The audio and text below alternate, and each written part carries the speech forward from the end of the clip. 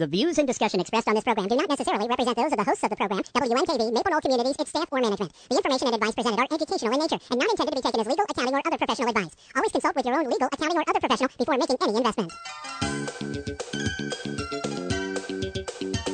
Welcome to Real Life Real Estate Investing, a show to help you gain financial freedom by investing in real estate. Brought to you by the Real Estate Investors Association of Cincinnati and the Ohio Real Estate Investors Association. You're listening to Real Life Real Estate Investing on 89.3 FM WNKV. And now your host, Vena Jones-Cox. Good afternoon. I am Vena Jones-Cox, and this is Real Life Real Estate Investing, where this week, as every week, we're putting folks just like you on the path to financial independence through real estate investing. And today on Real Life Real Estate Investing, we're doing questions and answers, which means that the show is all about you, about what you want to know about the current real estate market and what it's all about and how to buy and how to sell and how to rent and all of those sorts of things. You can call with your questions, which would be our preferred method of contact, since we can always clarify and dig deeper into the questions by calling 772-9658 in the greater Cincinnati area, or 877-772-9658 if you're listening to us on the internet. And we are also available via email at askvena@gmail.com or via the askvena.com website. The Real Estate Investors Association of Cincinnati is holding its annual picnic/networking party tomorrow evening at the usual location at the CAC building at the corner of Seymour and Reading. It's the old Swifton Commons, now the Jordan Crossing. There will be food. There will be lots of potential wholesalers, buyers, private lenders, contractors, all of those sorts of people there this week. And there will also actually be a lecture, believe it or not, held outdoors on creative finance techniques. It is open to the public, so just show up anytime from 6 o'clock on at the CAC building, corner of Reading and Seymour. You'll know it by all the real estate investors having a good time and munching on hot dogs. You get more information at CincinnatiREIA.com, at CincinnatiREIA.com, or at 859-292-7342, 859-292-REIA. Again, this is question and answer week, which means that without your questions, there is no program. So please give us a call at 772-9658 or 877-772-9658, or send an email to askvena@gmail.com. Don't forget also to get on the internet and become a fan of Real Life Real Estate Investing by going to realliferealestateradio.com. You'll join over 1,500 fans of Real Life Real Estate in getting all sorts of additional information about real life real estate, like what the upcoming topic is. You have the chance to post your own ideas for programs, even pitch yourself as a guest for Real Life Real Estate Investing. And also you have the chance to download any one or all of 100 Real Life Real Estate Investing classic shows there at realliferealestateradio.com.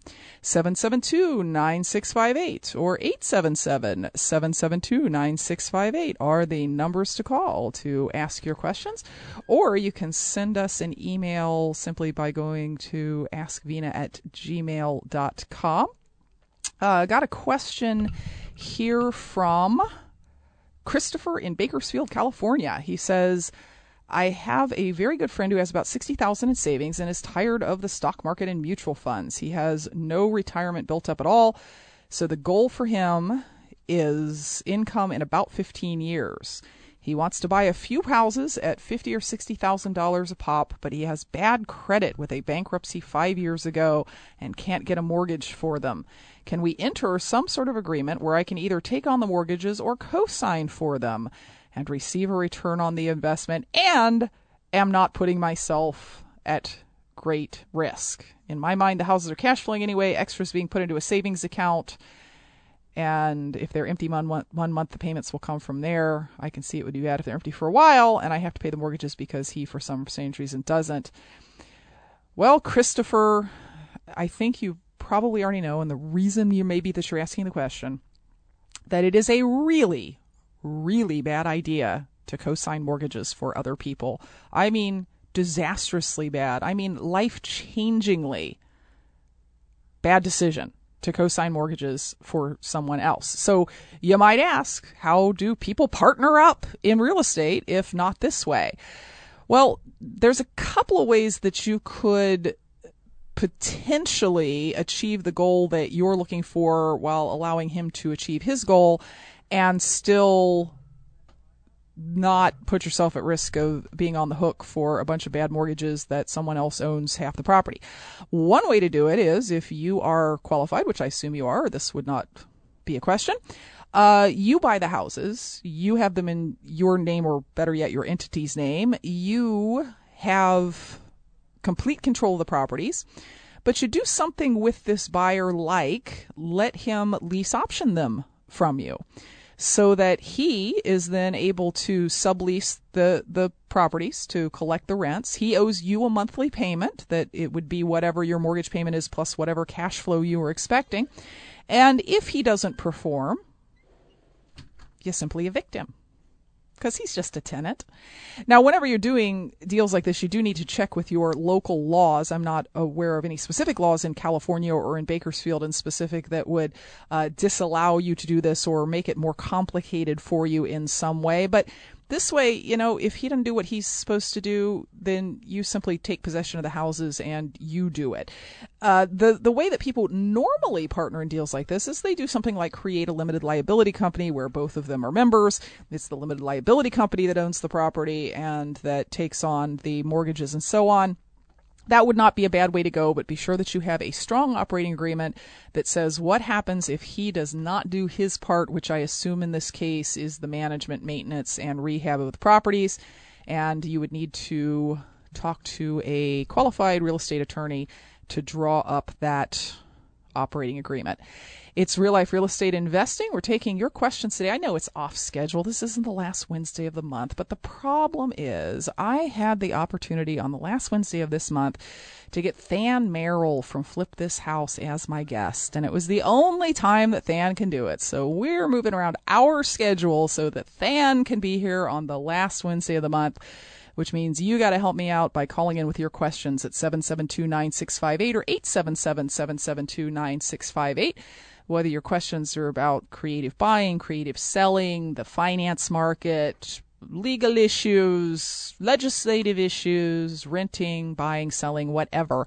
772-9658 is our local number here in the greater Cincinnati area. 877-772-9658 is our number in the larger United States, of course, toll free, or you can send us an email just by sending it to askvina@gmail.com or going to askvina.com. Wow, this is going to be a day for questions from California, and actually this is more of a show suggestion.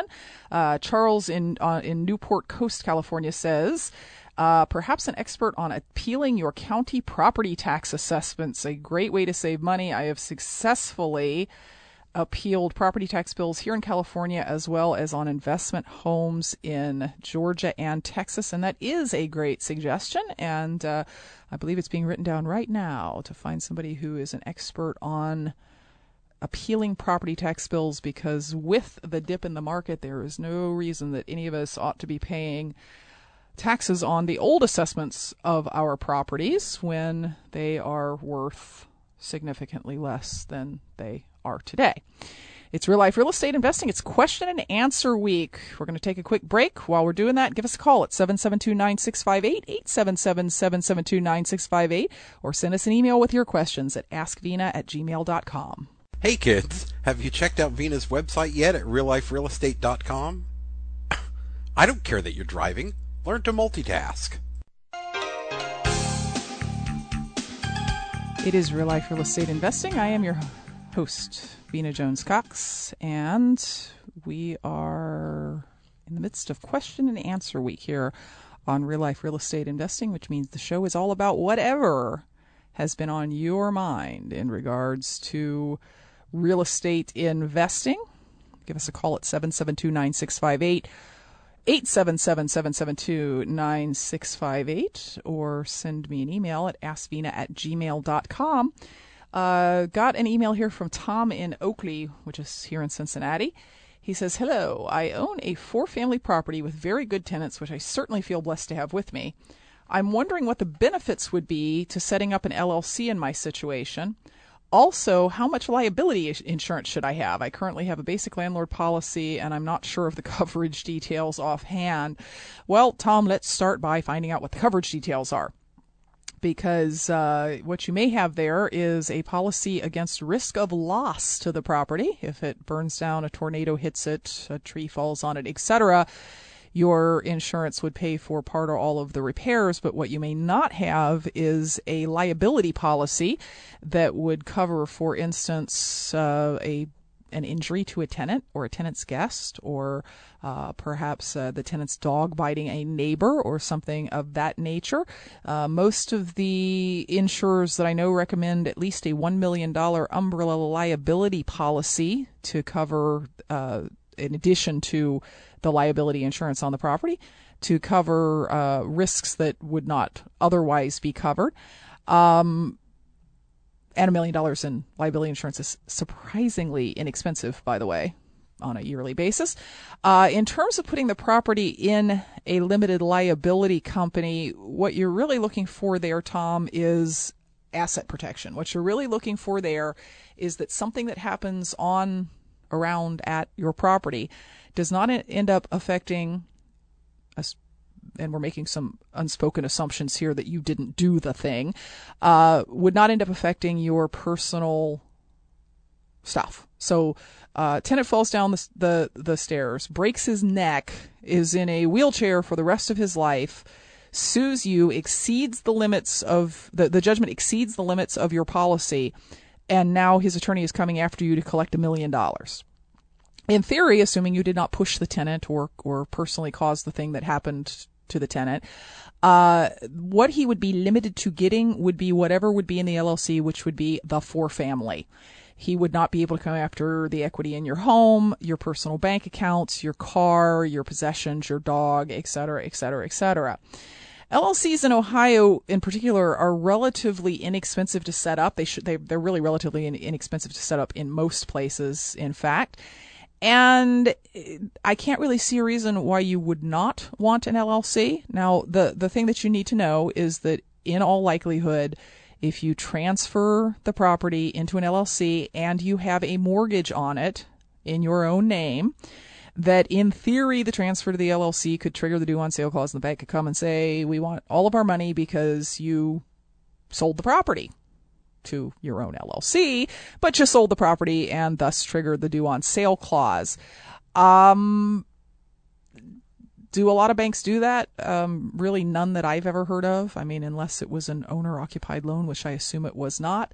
So you got to weigh that potential, though distant, risk against the safety and the peace of mind that the LLC provides you.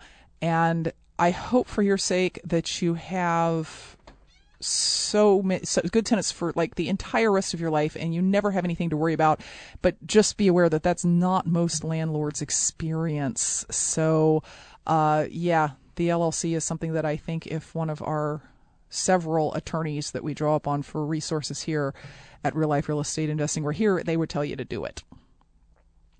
You're listening to Real Life Real Estate. It's question and answer week, waiting for your questions via phone at 877-772-9658 or via email at askvina@gmail.com. Dan from Fort Lee, New Jersey says, I have a single-family home under contract which has a side lot that's buildable and subdividable. So the sound says, I want to wholesale off the main house but be able to sell off the lot separately. Can this be done as part of the wholesale contract?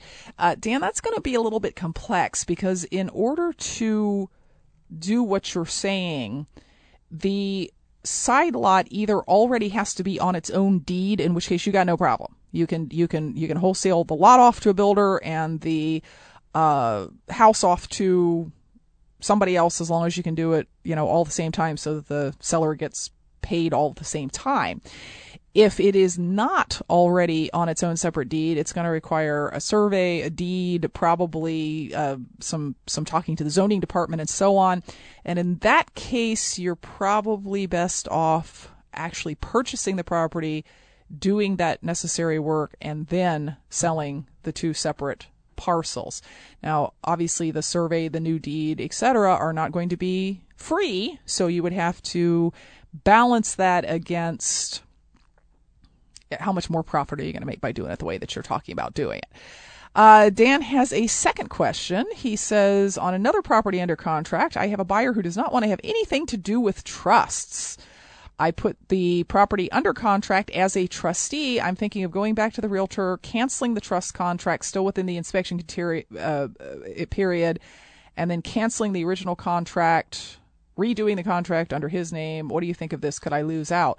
Dan, my first question would be, what is with this guy and trusts? Trusts are really not that big a deal. If he doesn't want to own the property in the trust, all he has to do is buy it in the trust, and then 5 minutes later he can deed it out of the trust to himself. So is it that he doesn't like trusts, or is it he doesn't understand trusts? Because by far the easiest thing to do would be to sell it to this guy the way it is and not have to go through all these other machinations that you are considering.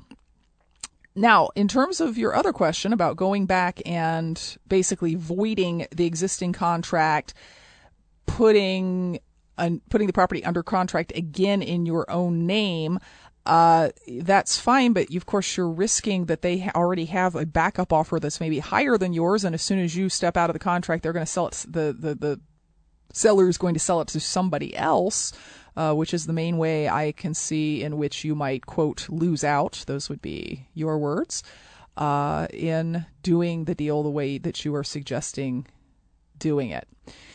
You're listening to Real Life Real Estate Investing Question and Answer Week. Any question that you have about real estate investing would be a great question to ask today at 772-9658 or 877-772-9658. Don't depend on your friends and neighbors to call up and make this a real show, because it's up to you, ladies and gentlemen. You have to step up with your real estate questions.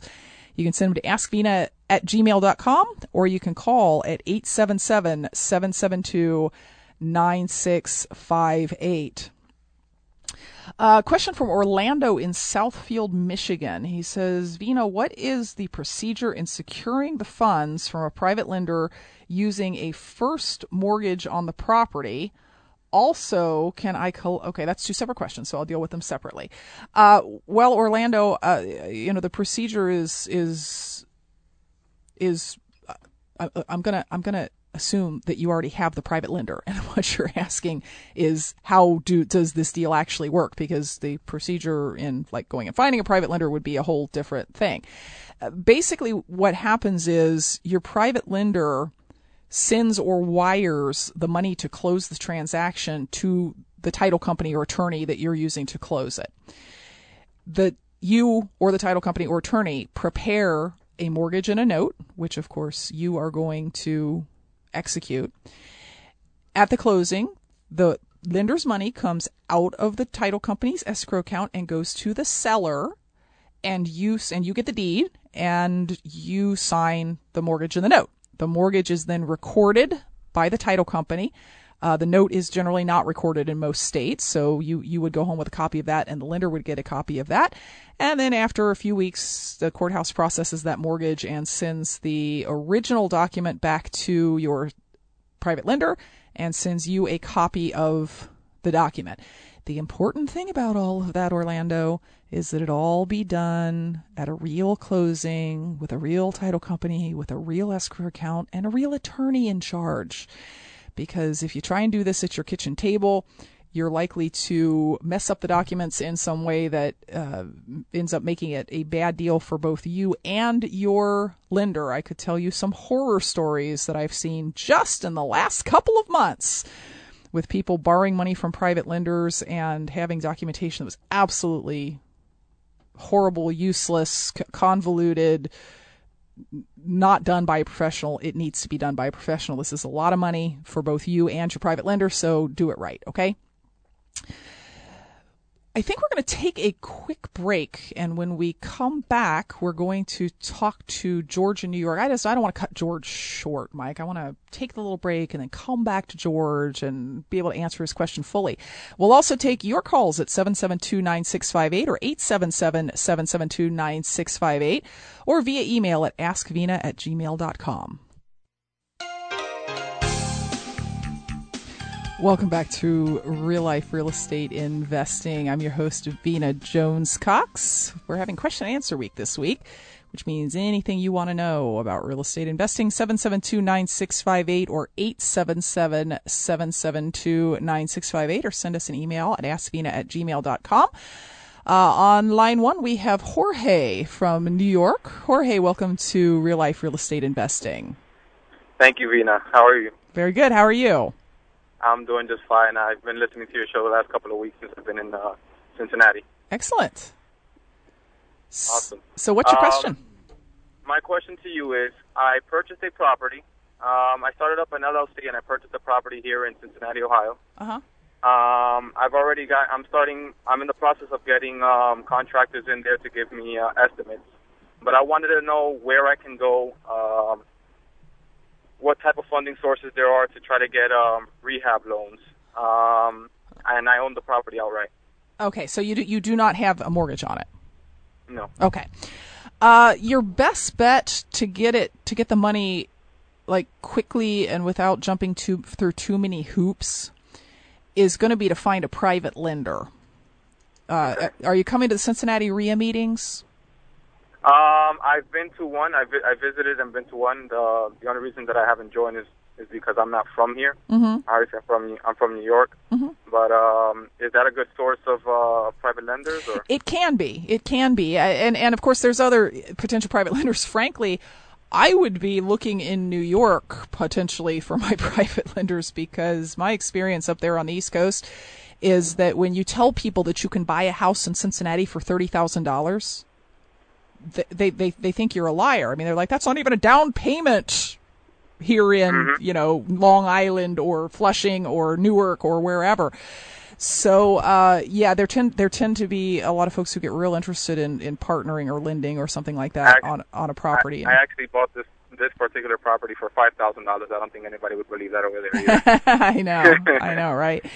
Yeah, so probably a private loan would be your best bet. Although with a paid off property, institutional financing shouldn't be difficult to get if you're looking for like a less than 50% loan to value.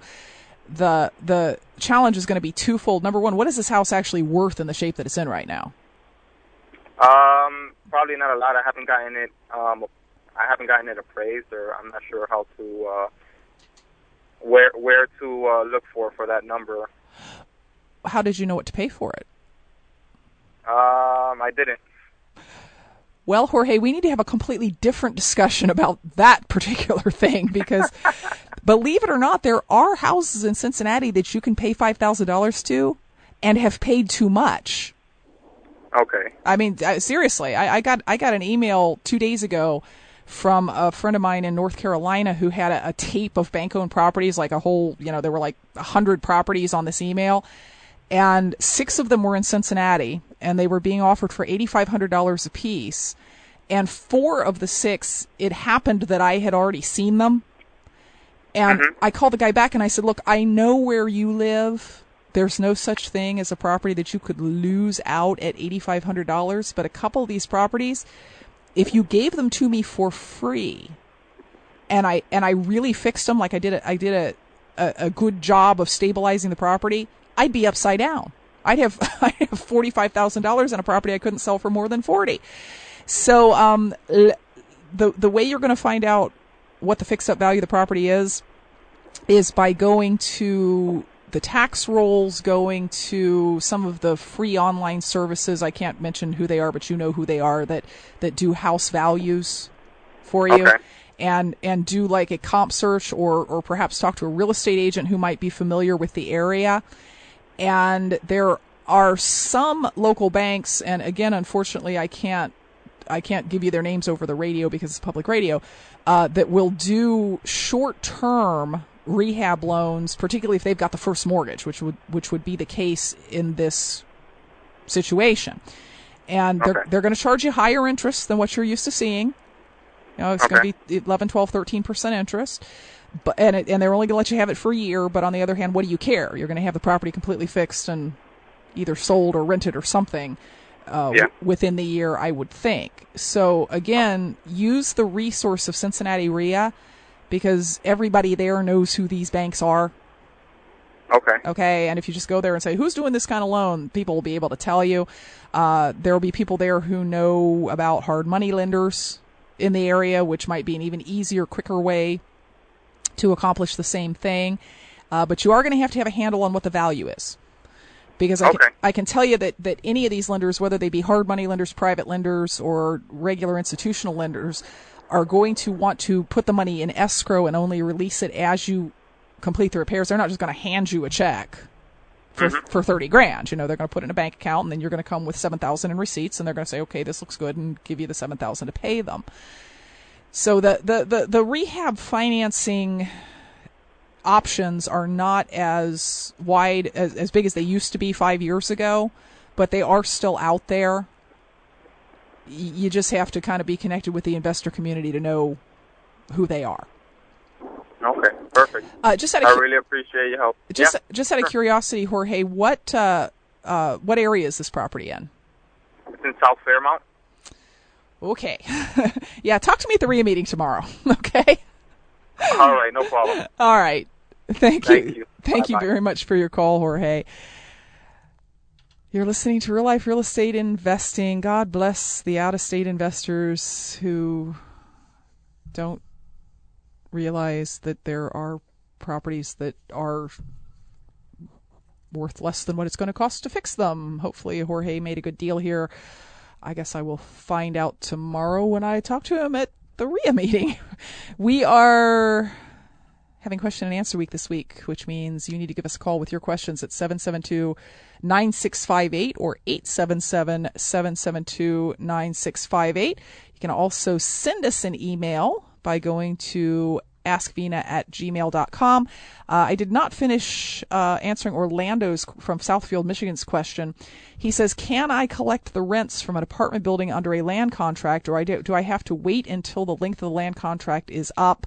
The answer, Orlando, is that the only reason that you would buy a property under a land contract was so that you could collect the rents. Otherwise, you'd simply be making payments while the owner was continuing to get payments from his tenants.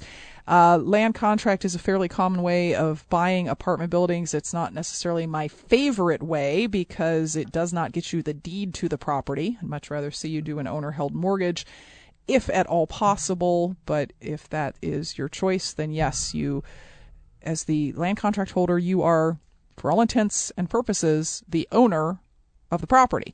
So yes, you collect the rents, and you are also responsible for the repairs and maintenance and evictions and tenant management and all of those sorts of things. So thank you very much for your question, Orlando.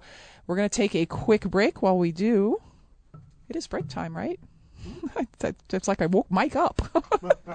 772-9658 or 877-772-9658 are the numbers to call, or send me an email at askvina@gmail.com. Program support on WMKV comes from Pro Seniors. Every day, senior citizens are targeted by savvy crooks looking to rip them off or steal money from the Medicare system. And every day, Pro Seniors volunteers fight back by helping people protect their Medicare numbers, detect fraud, and report suspicious charges. Pro Seniors may be contacted at 1-800-488-6070. And looking at traffic, we have an accident now in Kentucky on the AA highway. This is southbound AA highway near 275 in the left lane, so watch out for that. Over on the Ohio side of the river, an accident just in Edwards and Madison in the Hyde Park area. Still have the one eastbound Fort Washington Way at Vine Street. It's still on the left shoulder, so stay to the right as you come out of the Lytle Tunnel. Actually, if you're eastbound, you're coming from the other direction, so never mind that. Accident 4100 block of Hamilton, and in Blue Rock at Livingston. We have an accident there as well. And then slowdowns eastbound 275, 71 to Ward's Corner. Westbound 275 between 747 and Route 4. North 71 slows up at Dana. South 75 slows up from Shepherd to Paddock, Harrison to the Brent Spence Bridge, off and on. It is 80 degrees now. Temperature continues to fall. A chance of some showers this evening. A low of 65. Tomorrow sunny with a high of 85. And cooler temperatures this weekend. Welcome back to Real Life Real Estate Investing. My fault on the break thing. I get confused. Is it 40 after? Is it 45 after? I've only been doing this for 14 years. Give me another 10 and maybe I'll have it figured out. Our numbers here in the studio are 772-9658 or 877-772-9658. Our email address for the show is askvena@gmail.com. That's ASKV, like in Victor, ENA. Any question that you have about real estate investing? I've run myself clean out of breaks here, so we need some questions. We're going to go ahead and go to line 1 and talk to Steve in Cincinnati. Steve, welcome to Real Life Real Estate. Hi, Vena. Thanks for taking my call.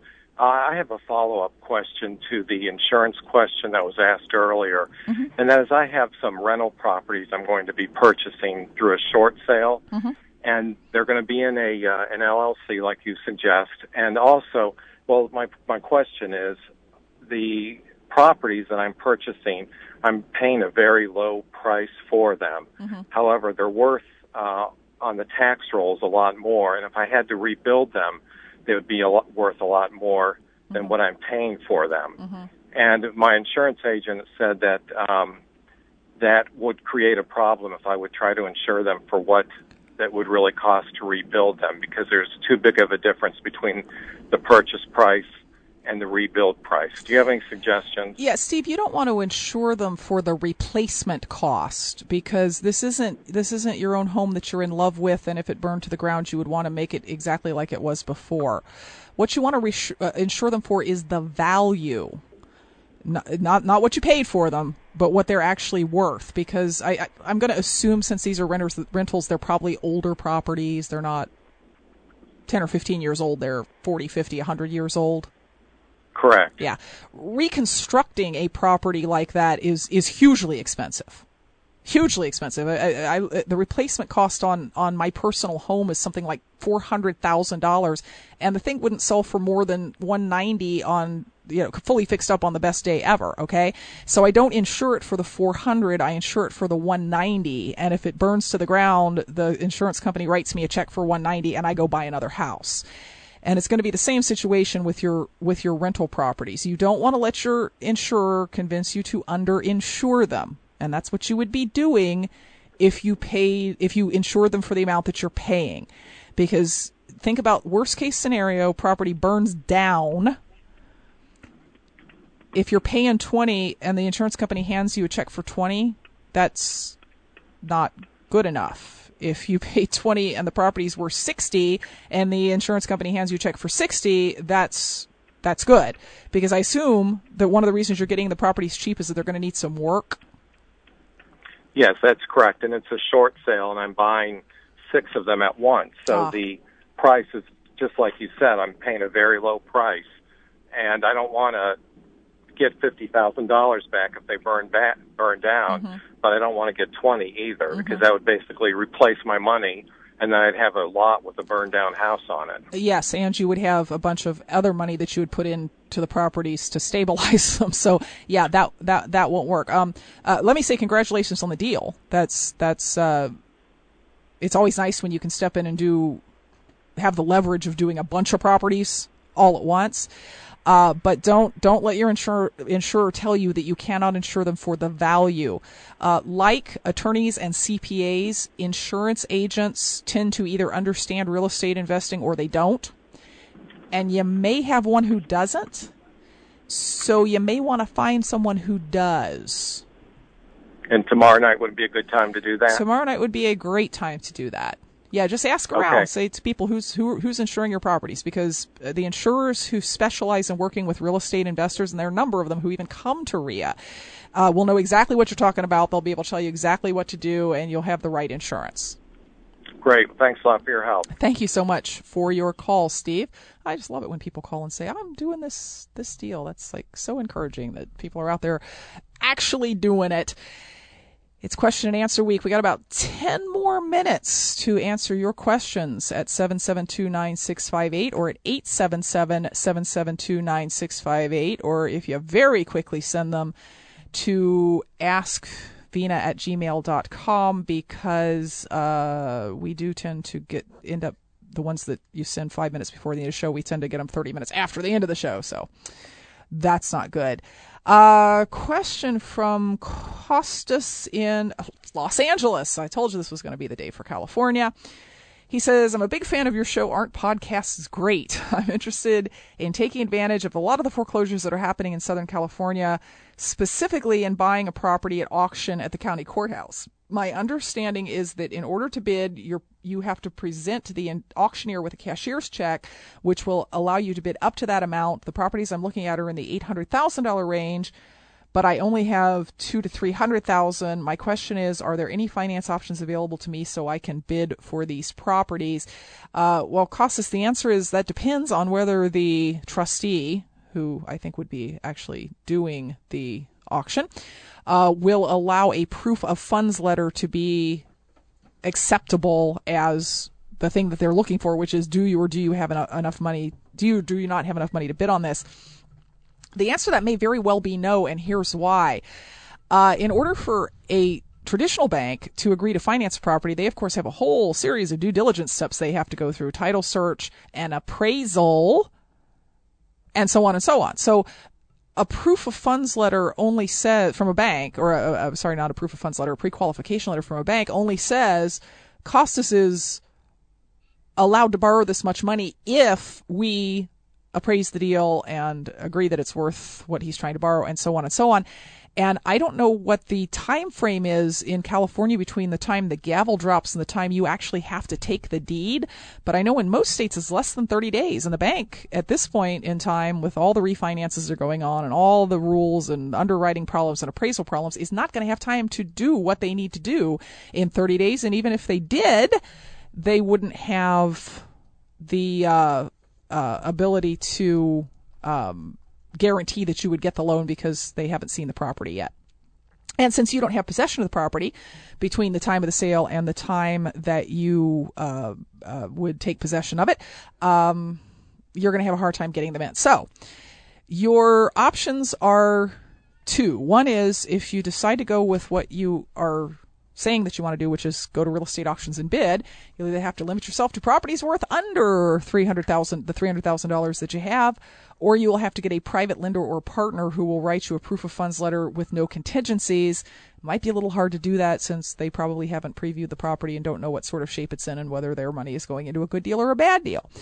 The other option, and I think it's probably the better one, is get this whole trustee auction thing out of your mind and instead work on the step of this process that happens after the sale, which is that the property becomes a bank-owned property. With bank-owned properties, you have the ability to use pre-qualification letters from banks, from private lenders, etc., and you have time to do your due diligence, that is to say, the inspection of the property, and so on. So it's probably better to focus on the foreclosures after they have already gone through the trustee sales.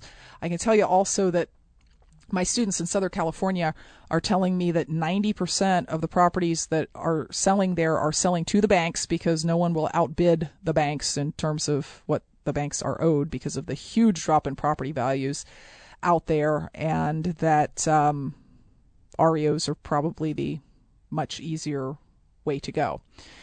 Question from John in El Paso, Texas. Hi, Vina. If I have a deal that I want to assign to another investor, do I have to open escrow with a title company first, close escrow, assign the contract, and then wait for my check? Or can I just use the assignment of contract form after the seller signs the purchase and sale agreement with me without having to go through the title company and let the new buyer purchase it for a certain amount above what I bought it for? Whoa, John. Forget that. You're going to wholesale a property. Forget this whole bought word because your goal is really not to buy the property at all. The most cost-effective way to do this, which is what you're asking, is to get the property under a written purchase contract with a seller and then assign that contract to a buyer and then let him go to the closing, open the escrow, et cetera, et cetera, et cetera.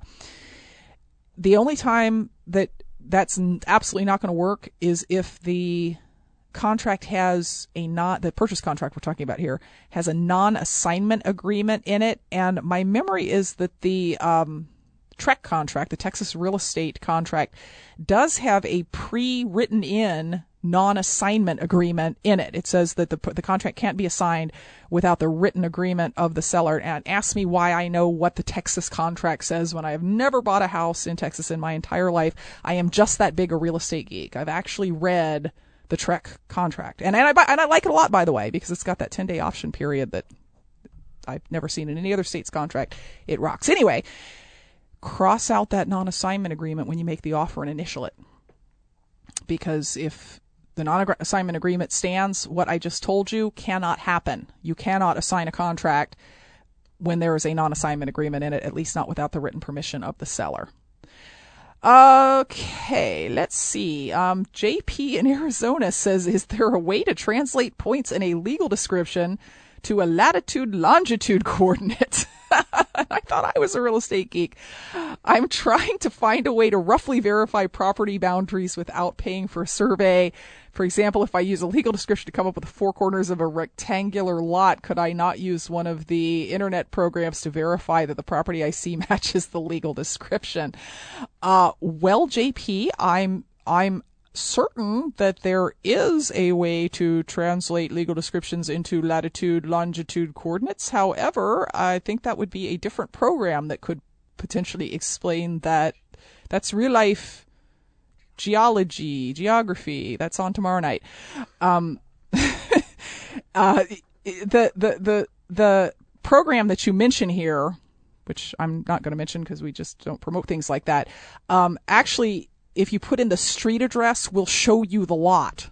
Okay, so you don't need to worry about the latitude, longitude thing. I assume what's happening here is that you're looking at bidding on a piece of vacant land and you're trying to make sure that the thing that you think you're bidding on is the thing that you are in fact bidding on. That's just my guess about what's going on there. You're listening to Real Life Real Estate Investing.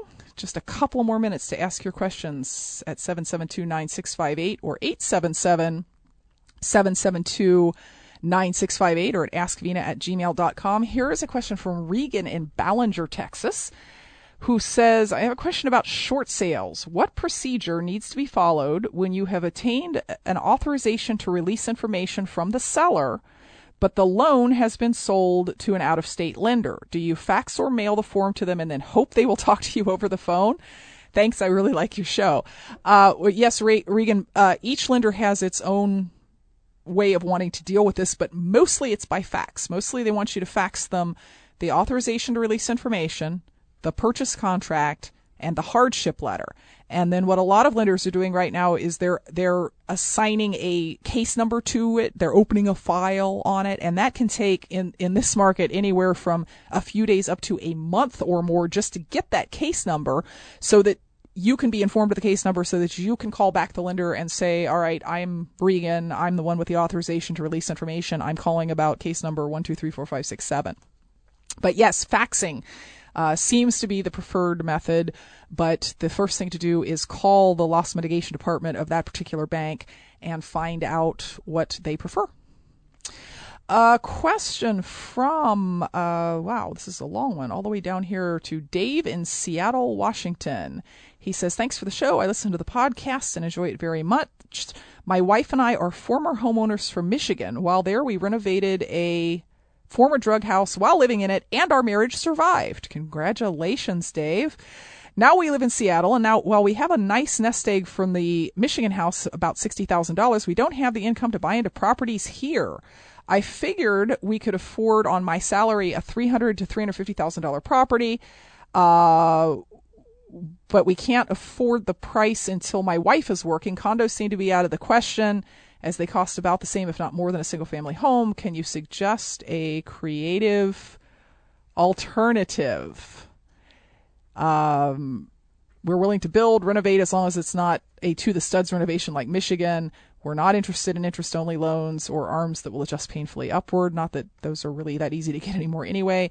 We'd be willing to buy a duplex or a moreplex, rent or sell the other units off as condos. We'd be willing to invest the nest egg to get enough money to buy later. We fall into the category of young professionals with money, but not enough money to buy in Seattle. Well, I'll tell you, as slow as the market is right now, Dave, what you should really be looking for is homeowners who have had their properties on the market for a lengthy period of time, and call them up, as these would be for sale by owners, of course, and ask them if they would be willing to sell to you on some sort of terms. Now, I believe that Seattle is a deed of trust state, so it would be something like a wraparound deed of trust or a subject to deal or something like that. There's a lot of people out there right now selling houses creatively because this other young professional couple has moved out. They're making payments on the house they used to live in plus the house they now live in. They don't want to do that anymore. They would be happy for someone else to take over their payments, and that might be a really good opportunity for you. It's going to take a little digging around. It's not like you're going to open up the multiple listing service and there's going to be 500 people offering this. There might be some offering it in the paper. If you look under lease options, land contracts probably aren't used in Seattle, but lease options, owner financing, that sort of thing. The important thing, of course, is that you get into a deal that you can afford. The nice thing is, though, that on a $300,000 to $350,000 house, the prior owner might have a 4.5% loan on it that you'd be taking over, and that might make it affordable for you, even though your wife is not currently employed.